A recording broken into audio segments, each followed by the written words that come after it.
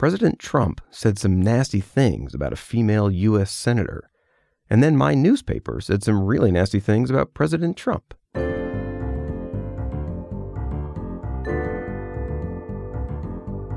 Welcome back to Cup of Politics. I'm Paul Singer, USA Today's Washington correspondent.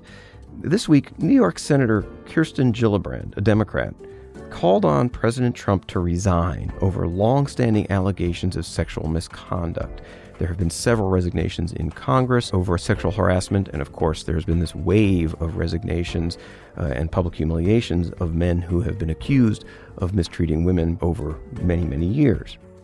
Trump, who takes no criticism lying down, fired off a tweet, and it said, and I quote, "Lightweight Senator Kirsten Gillibrand, a total flunky for Chuck Schumer, and someone who would come to my office begging for campaign contributions not so long ago and would do anything for them, is now in the ring fighting against Trump.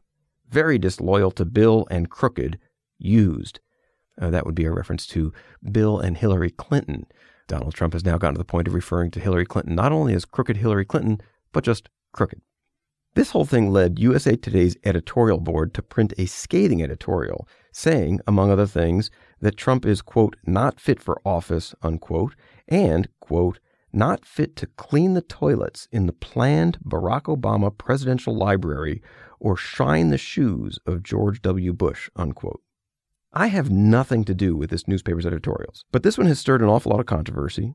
So we've invited Sandra Torre, a member of our editorial board and one of the co-authors of the piece, to talk about why they wrote it and what they hope to achieve.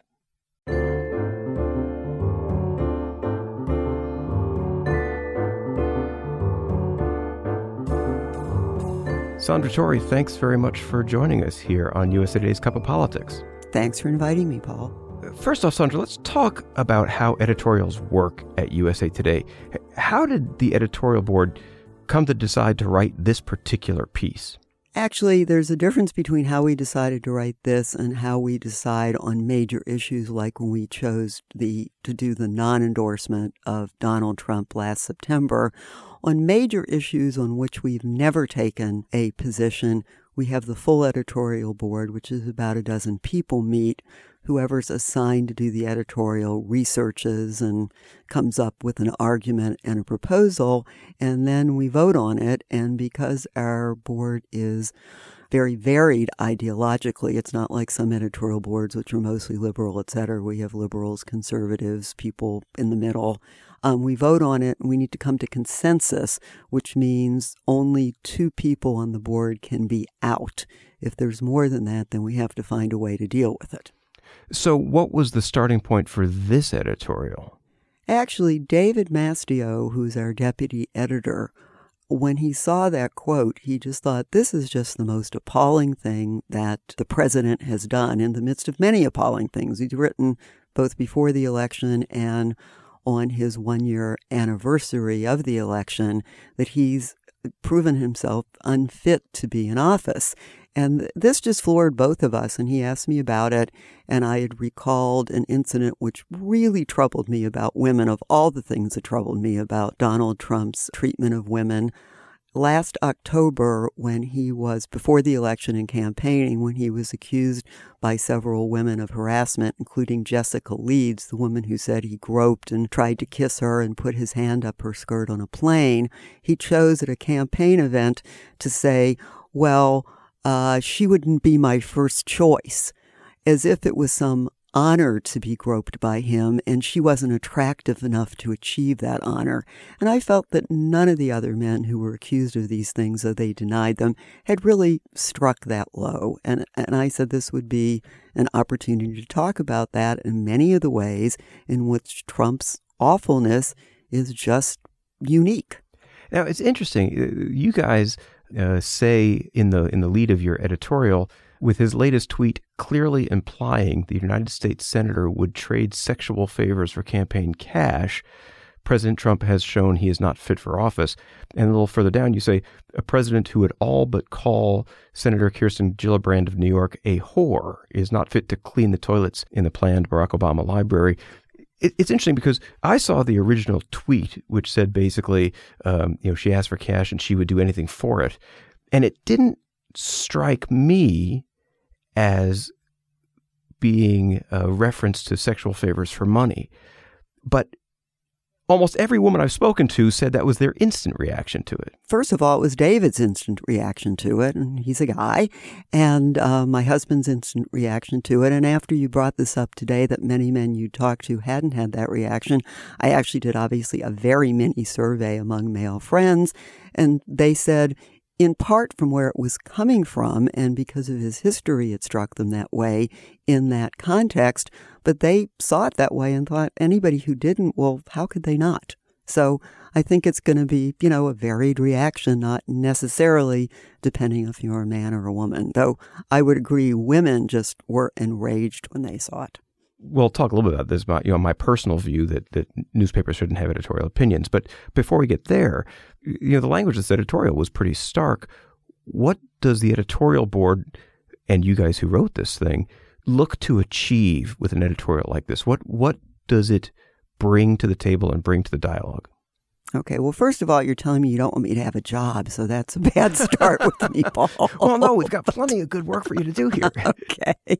I was a news reporter for 20 years at the Washington Post, and I really wanted to write opinions. I think it's a very important function of newspapers, and I'm glad they divide it.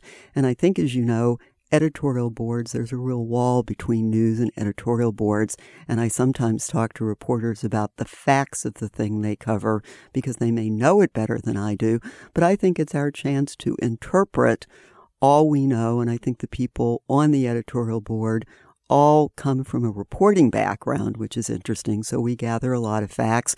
Most people in the general public don't read 4 or 5 newspapers a day and study these issues. It's our ability to interpret the news that's out there and what it means. And I mean, there's different editorial pages with different opinions. If you read the Wall Street Journal, you'll see something different than we say, or the New York Times. But I think it helps people interpret the news. And our hope is that, our hope would be for a better presidency. We would love to see Mr. Trump succeed and, the country to be able to be a better place without somebody who is dividing us and taking attention away from the really important issues. As a reporter on the news side, my concern is that the USA Today's reporters become sort of pooled in the public mindset with a newspaper that has been very negative about President Trump, and in fact, as you said at the beginning, suggested to voters that they vote for anybody except Donald Trump. Doesn't that sort of skew the way people will look at our news section? I think it might, but again, I think people who are astute readers, and it probably does look that way to some people, and they identify the whole paper as one. I think astute readers understand, and I think it was probably easier to understand before the days of the internet, when there was an editorial section. It was always in the same place. It was the back of the news section. Right. That this was a different place. And I think that has become harder to do in the world of internet journalism.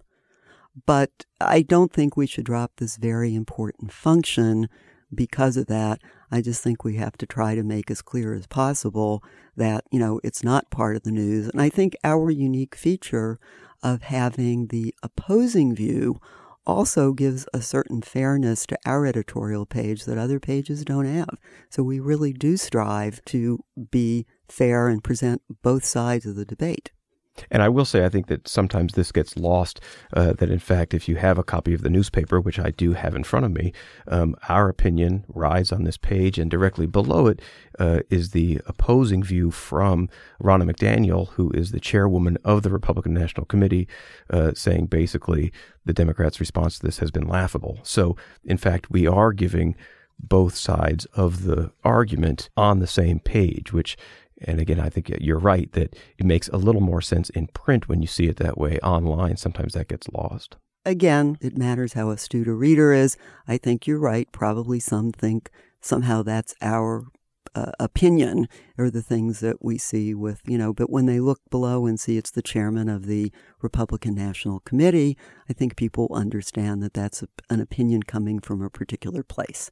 Well, Sandra, I really appreciate you taking the time to have this conversation with us and talk through how this all came about. And I appreciate the fact that you guys stirred a pretty a vigorous discussion about both the tweet and the president's language and the role of the media in talking about the president's language. So thanks very much for joining us. That's what we were hoping to do, and my pleasure, Paul.